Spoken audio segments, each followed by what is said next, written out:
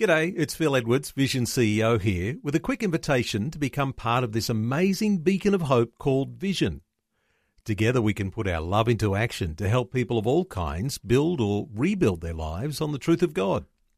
Please consider the part you can play during our upcoming Visionathon appeal, remembering that it's your support that makes Vision possible, including this podcast.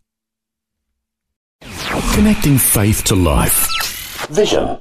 The story. Because of my own adoption and some of the pain around my own adoption, and then through the sexual abuse during my childhood, etc., is really the whole understanding of masculine and masculinity in the men's world was very frightening to me. You know, I'd always run for the girls' parts in plays at school and different things. I was very creative. I was very artistic. So I just sort of, in a sense, I hid behind a creative bend in some way or other. Hi, I'm Jimmy Colfax and welcome to The Story. Today we need to begin with a warning for parents that due to the adult themes that will be discussed, it is not recommended for young listeners. We're going to hear James share his troubling story of growing up in England and being sexually abused by a teacher. Then he became addicted to pornography and alcohol. As a young adult, he lived as a gay man for several years in London until one day he attended a prayer meeting and things began to change. James is chatting and sharing his amazing story of transformation with Eric Scatterbo. James, welcome to the program. It's great to be here with you today. I'm delighted to be with you. Glad to have you with us, and let's go back to your childhood. What was life like growing up in England? Well, it's even just hearing that introduction. Was it traumatic? It was indeed. It was very traumatic. And yet on the other side of things as well, there were so many good things about it. Let me perhaps explain that a little bit for you. Look, the circumstances even around my own birth were pretty challenging, to say the least. My mother, back in the very late 60s in the north of England, ended up pregnant from a love affair. She was actually a married woman at the time. The long and short of it is this, is she gave birth early to me, and with the birth coming on 2 months early, then the nurses said, I'm afraid you've got two babies. So that was a shock to begin with, and then my twin sister was born. She was unable to look after us, so she literally left us at the hospital to be incubated before being fostered, before being in an orphanage and then adopted. But we were adopted into an amazing family. It was a beautiful Anglican family where my own parents, my new parents, had three of their own blood children, aged 5, 3 and 2. So there were 5 children in this house, 2 girls, 3 boys, aged between, if you like, 0 and 5. And it was an amazing place, an amazing upbringing. There was oceans and oceans of love. The challenge really for me came really around the age of 8 when I ended up being sexually abused by a teacher in my primary school at that time. A lot of grooming went on. The long and short of it is that went on for 3 years. Parallel to that, a friend of the family, an older friend, was also abusing me. Now, the thing is this, is I'd learned to keep all of this stuff very, very secret.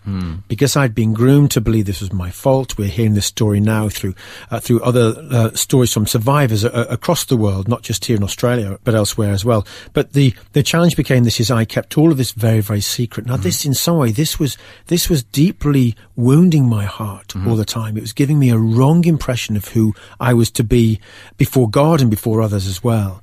And so literally, the only way I can describe it is I was probably like a beautiful looking car that had smoked glass windows. From the outside, from the externals, everything looked fine. I was a scholar at school. I was doing very, very well. And because I was doing very well at school, nobody really noticed or could see what was happening deep underneath. But deep down inside, I was dying. So it was that beautiful car that was parked there, but really it didn't have an engine or it didn't have the fuel, but nobody was saying you can't drive it. Although to some extent, the same, my life continued. But so really, by the time I hit puberty, I was in an enormous amount of pain. I don't want to labour this point too much really with you, but, you know, adoption is a difficult and challenging thing. It has its own wounding to some extent, however good a circumstance it is that somebody's adoption ends up being. You know, it's a benevolent response in many ways, adoption, to what can be a challenging situation. But even in the midst of that benevolence and that goodness, there's still a wounding or a scar that happens there. Did you feel abandoned to some extent? To some extent, yes, I did feel abandoned. I don't know that I could have put my finger on that at the time. I'd always felt very loved by my parents, but now I laugh with my twin sister before our parents, and we talk about the ways in which we literally constantly tested their love. And we were constantly testing their love, almost saying, do you really love us? Do you really love us? Now, in many ways, this was mirroring what happens for each one of us in our journey of relationship with Jesus Christ. Because in some way, we all test God as to say, do you really want to adopt me? If you really knew me, don't tell me that Jesus would sign that adoption form with his blood. But the Father's saying, but he has. I've already given you my name. I've already given you my inheritance. But let's go back to that childhood a little bit. Yeah. So by the time I hit puberty, I'm really struggling. Now, in the midst of the sexual abuse, even as an 8, 9, 10-year-old, and we're talking nearly 3 decades ago. I just wanted to see if I'm getting a handle on what's going on inside of you. Yeah. So you're kind of feeling possibly abandoned by your biological mother and not sure whether your adopted parents really love you. I'm challenging them and testing them. And so, then all of a sudden, a teacher starts abusing you. That's right. Confusing you even further. Like, that's well, right. And there's a double. Do I have value? There's a double thing going on here. In some way, by the teacher's attention, I'm feeling I do have value because he's giving me in a all twisted, this. sick kind of way. But what happens is because I've got a wall around my heart, and therefore, in a way, I'm kind of keeping my parents at a distance. And some kids do. Some kids just aren't very effective, engaging kids. And you clothe them, you feed them, you love them, you give them what you can, but they just feel a little bit distant. And that's partly where I was. But that meant that inside of myself, I was hungry for attention. And I think, therefore, that's what the teacher was doing. He was playing on this. And as tough as it might be to hear for some listeners, it's inappropriate that a child is brought into a place of arousal, but that's what our bodies are created like. So I was inappropriately aroused, and of course it felt good. So did I enjoy the abuse? Of course I didn't. But I also had to face, and many of us do as survivors of abuse, the fact that something pleasurable to some extent was happening to me, but I hated it because the circumstance was wrong. I couldn't process it. It was totally incorrect. It was wrong. That had to be completely confusing. And you hadn't even reached puberty yet. I hadn't even reached puberty. And because Which is a very confusing absolutely stage for everybody. Very, very confusing. So for me, look, I was literally layered and layered with confusion and incredibly mixed messages. Now remember, all the time I'm in a Christian school. I'm hearing the gospel message. So it's supposed to be good? It's supposed to be good. Well, all I'm knowing is that God is good and God's always good to us. And I can't quite figure out why all this bad stuff is kind of happening to me. Now, what I also didn't say Another layer of confusion. And yet, even at the age of 13, at that time in the UK, I got a scholarship to a top private school. So therefore, again, on the outside, it looks like I'm excelling. James is doing fine. Isn't he doing well? Everything's great. But inside of myself, I'm dying. And of course, I've been exposed to so much pornography, not like the stuff we see online today, thanks be to God. But even then, even the black and white photographs and lots of words, because it's inappropriate for a child to be sexualized, certainly pre-puberty. So I'm literally being layered with shame after shame after shame around my own body, around my understanding of myself. So by the time I hit 13, 14, I'm dabbling in stealing bits of alcohol from the cupboard. I'm trying to find pornography. To kill the pain. I'm just trying to numb the pain inside. I don't really know where it's coming from. And I've stuffed that pain down.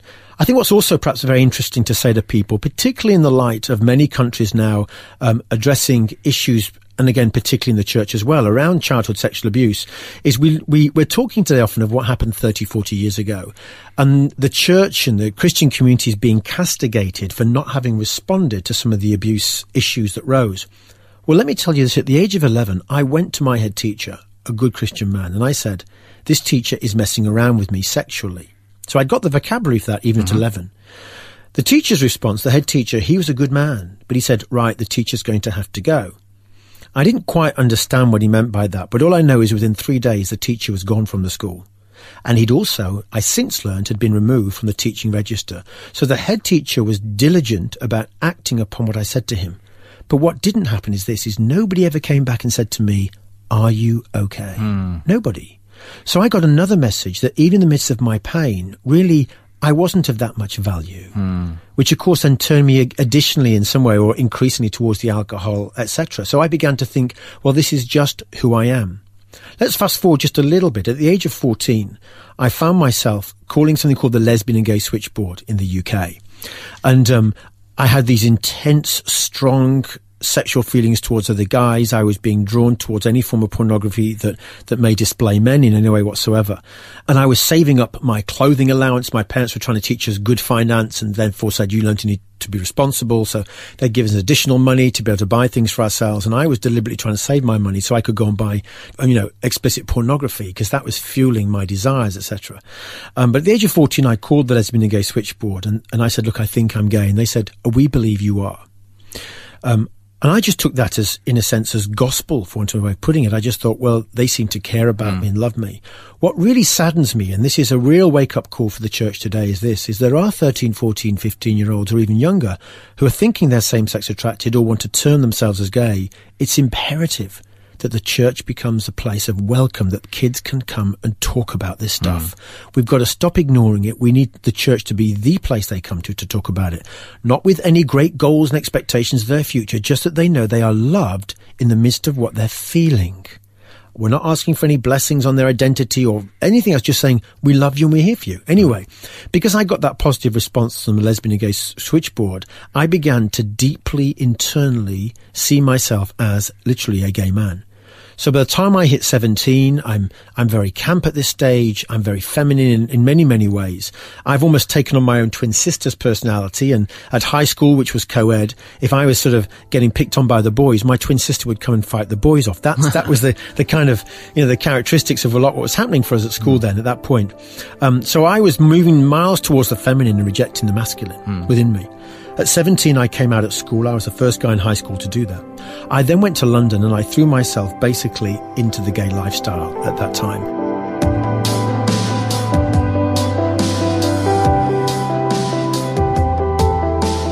You're listening to The Story. Today, Eric Scatterbo is chatting with James from England about his troubling and confusing childhood years.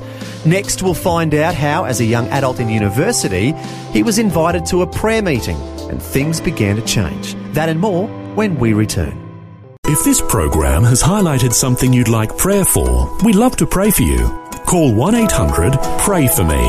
That's 1-800-772-936. It's a free call. Or text 0401 132 888.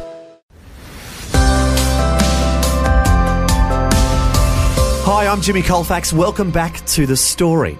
Once again, we want to remind parents that due to the adult themes being discussed today, this conversation is not recommended for young listeners.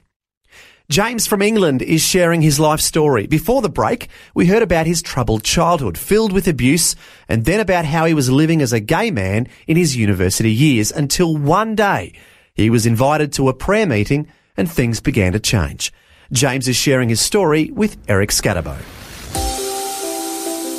What happened next is this, so there I am. I've been in this committed, long-term gay relationship, and where a part of me is coming alive. I've met somebody who I can share my thoughts, my dreams, my feelings with, etc. And he understands me. And this is really one of the first times in my life I felt this. Clearly, I wouldn't be with him if I didn't feel something stronger than with other people. Because you had troubles having relationships with people of the same sex in general? Deep down, I mean, what happened is this, you see, because of my own adoption and some of the pain around my own adoption, and then through the sexual abuse during my childhood, etc., is really the whole understanding of masculine and masculinity in the men's world was very frightening to me, even though here I was as a male, etc. And, I'd always run for the girls' parts in plays at school and different things. I was very creative. I was very musical. I was linguistic. I was very artistic.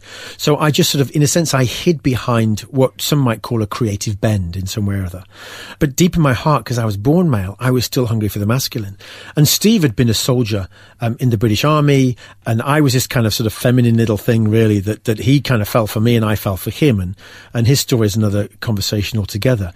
Nevertheless, I was invited to the prayer meeting, but what changed in it was this, is I was invited to come and know more about God's love. Now, my heart was hungry for love. Was attractive. Very attractive to me. And this is a man who I trusted, who gave me his undivided attention.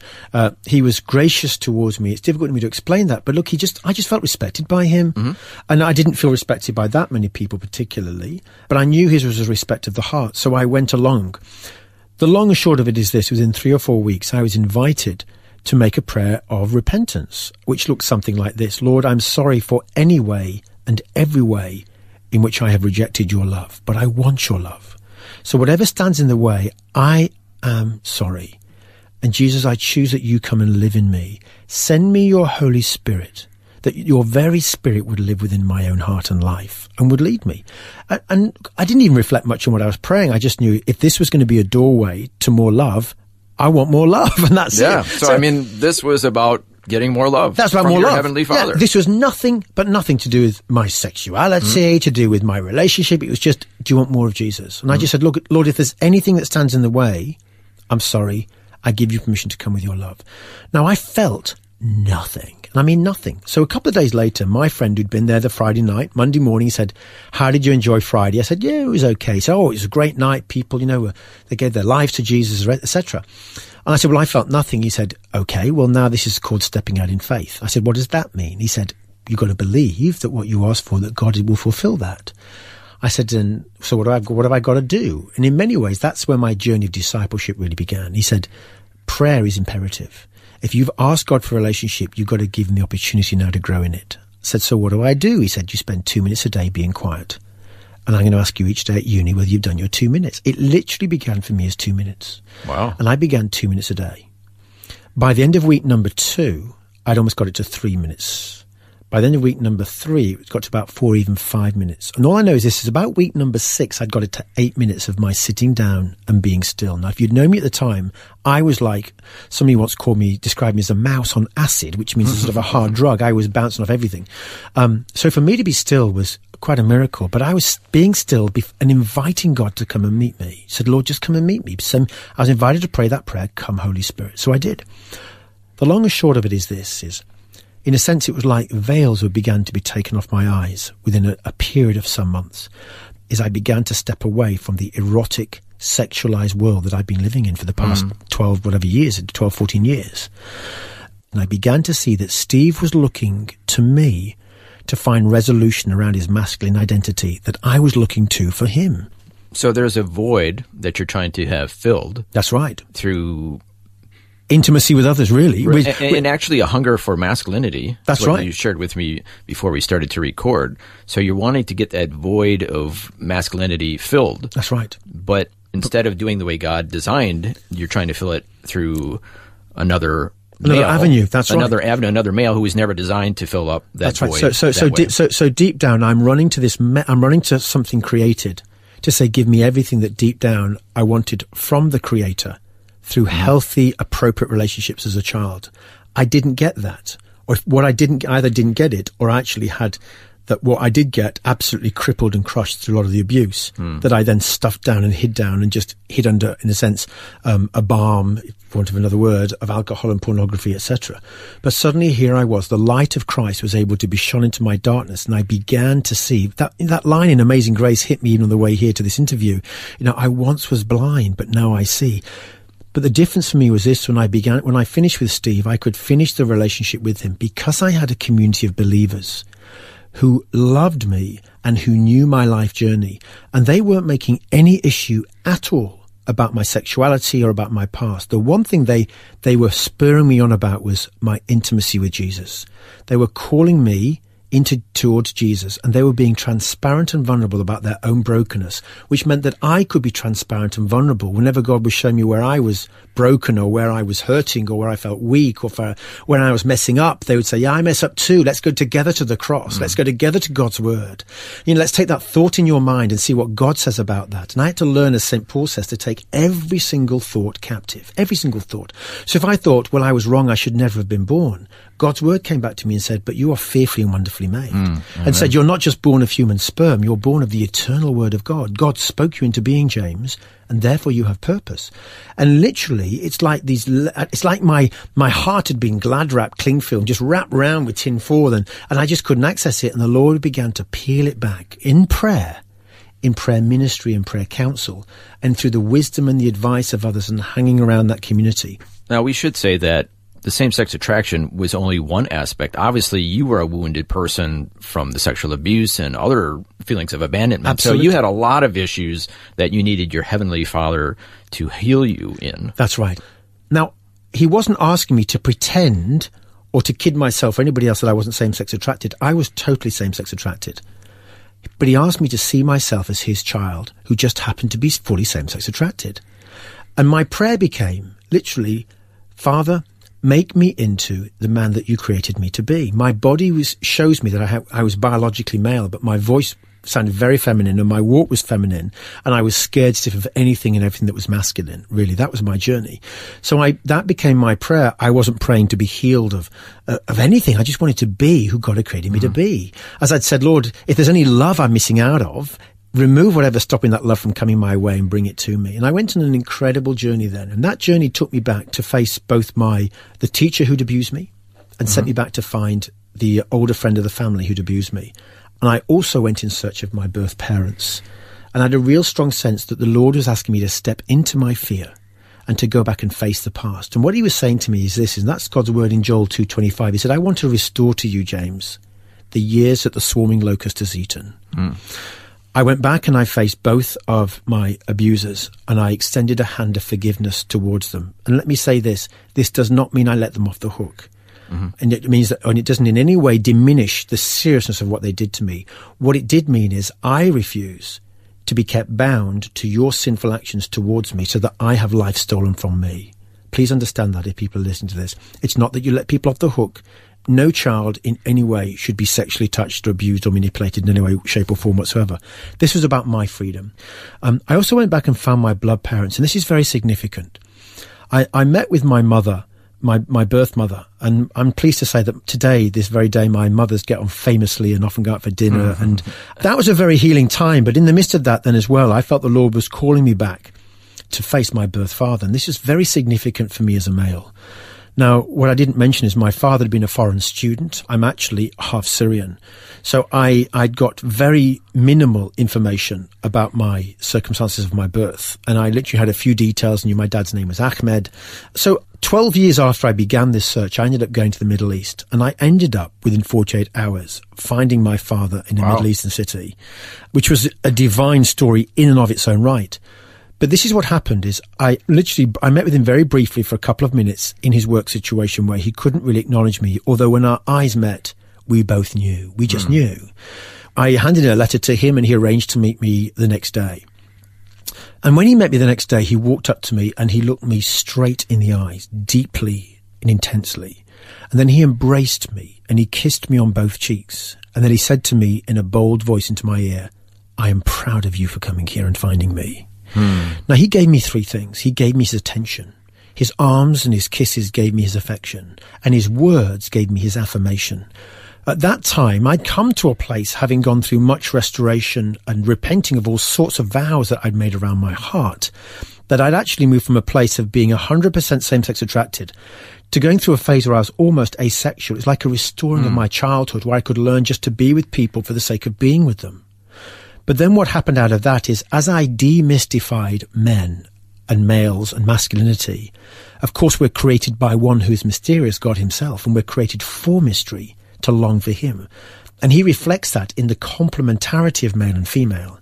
And so overnight, and again, nobody warned me about this, and I was pretty shocked, but then I started to fancy women. So I began to see their long hair, I began to smell them, I began to see their curves and thought, whoa, what's happening here? I was scared stupid. So you were kind of like a teenager. But, that's exactly what it was. It was like all the lads going, girls, I hate girls, I hate girls, I hate girls. And wow, she's really quite cute. And I don't know how to deal with her. So here I was suddenly finding myself in my mid-30s, well, actually it was my early 30s, I was beginning to find myself attracted towards women, and nobody really warned me about this. Now, do you think this was as your healthy relationships with other males increased? That's right. Then the need to fill that masculine void decreased? That's right. Well, what happened is I'd no longer got, my heart wasn't covered in walls and gates and towers and all these veils that stopped me from being able to really just engage with the guys like the guys. They were no longer a threat to me. I didn't feel like I was in any way lesser to them. I didn't feel threatened by them. I just came to realize and have an understanding that really I'm a guy like the rest of the guys. So I basically embraced that rather than starting to go with my feelings and my thoughts and everything else that often people are asked to go with today. And I'm not asking them to ignore those feelings and thoughts, but I am asking them to bring those thoughts into captivity before the Lord and say, Lord, what do you have to say about what I'm thinking? What do you have to say about what I'm feeling? And that's what I'd learned to do. So here I was. And by the time I ended up going to the Middle East to meet with my father, I'd been dating a woman for 3 years. And through my own prayer life, God was showing me, look, be patient with yourself, persevere. I'm working on you. I'm doing a work on you. And you know, I can say this is, my life isn't a place that I never, and I mean never, expected it to be.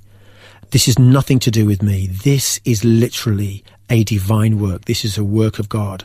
And what's even more beautiful than that is, even though I'll mess up, as I have done in the past and may continue to do so, God's love is still there for me. His mercy is there for me. And I honestly and truly believe that the best is yet to come. And that includes eternity. James, thank you so much for sharing your story with us today. Thank you for listening. That was Eric Scatterbo chatting with James from England about the amazing journey of transformation and healing that has taken place in his life. It's truly remarkable how God has reached down and touched his life in a miraculous way. And if anything you've heard in today's conversation has raised issues in your life that you'd like prayer about, our prayer line is 1-800-PRAY-FOR-ME. That's 1-800-772-936. We would love to pray for you at 1-800-772-936. Well, thanks for joining us for today's conversation about some pretty serious issues. I pray that has been helpful in understanding what others have gone through. Until next time, I'm Jimmy Colfax, encouraging you to share your story with someone today. Next time on The Story. And I remember as a 9-year-old kid, they pulled up at this place. It was a boys' prison, and they had all these barbed wires everywhere. And I remember when they opened the door, my heart was going 100 miles an hour, and they marched me down to prison cells. They stripped me naked. And I remember as a 9-year-old kid, I jumped on the bed and got hold of my pillow, and I rocked side to side, saying to myself, if they let me out now, I won't run away again. Peter Lyndon James was living as a hardened criminal until God's love eventually broke through and completely changed the direction of his life. He's now the founder of Shalom House, a drug rehabilitation centre in WA, and has been featured on the ABC's Australian Story.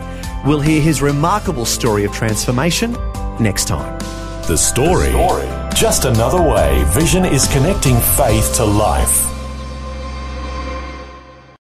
Before you go, thanks for listening. There's lots more great audio on demand, or you can listen to us live at visionradio.org.au. And remember, Vision is listener supported. Your donation, large or small, will help us continue connecting faith to life for hundreds of thousands of people across Australia and around the world. Learn more or donate today at visionradio.org.au.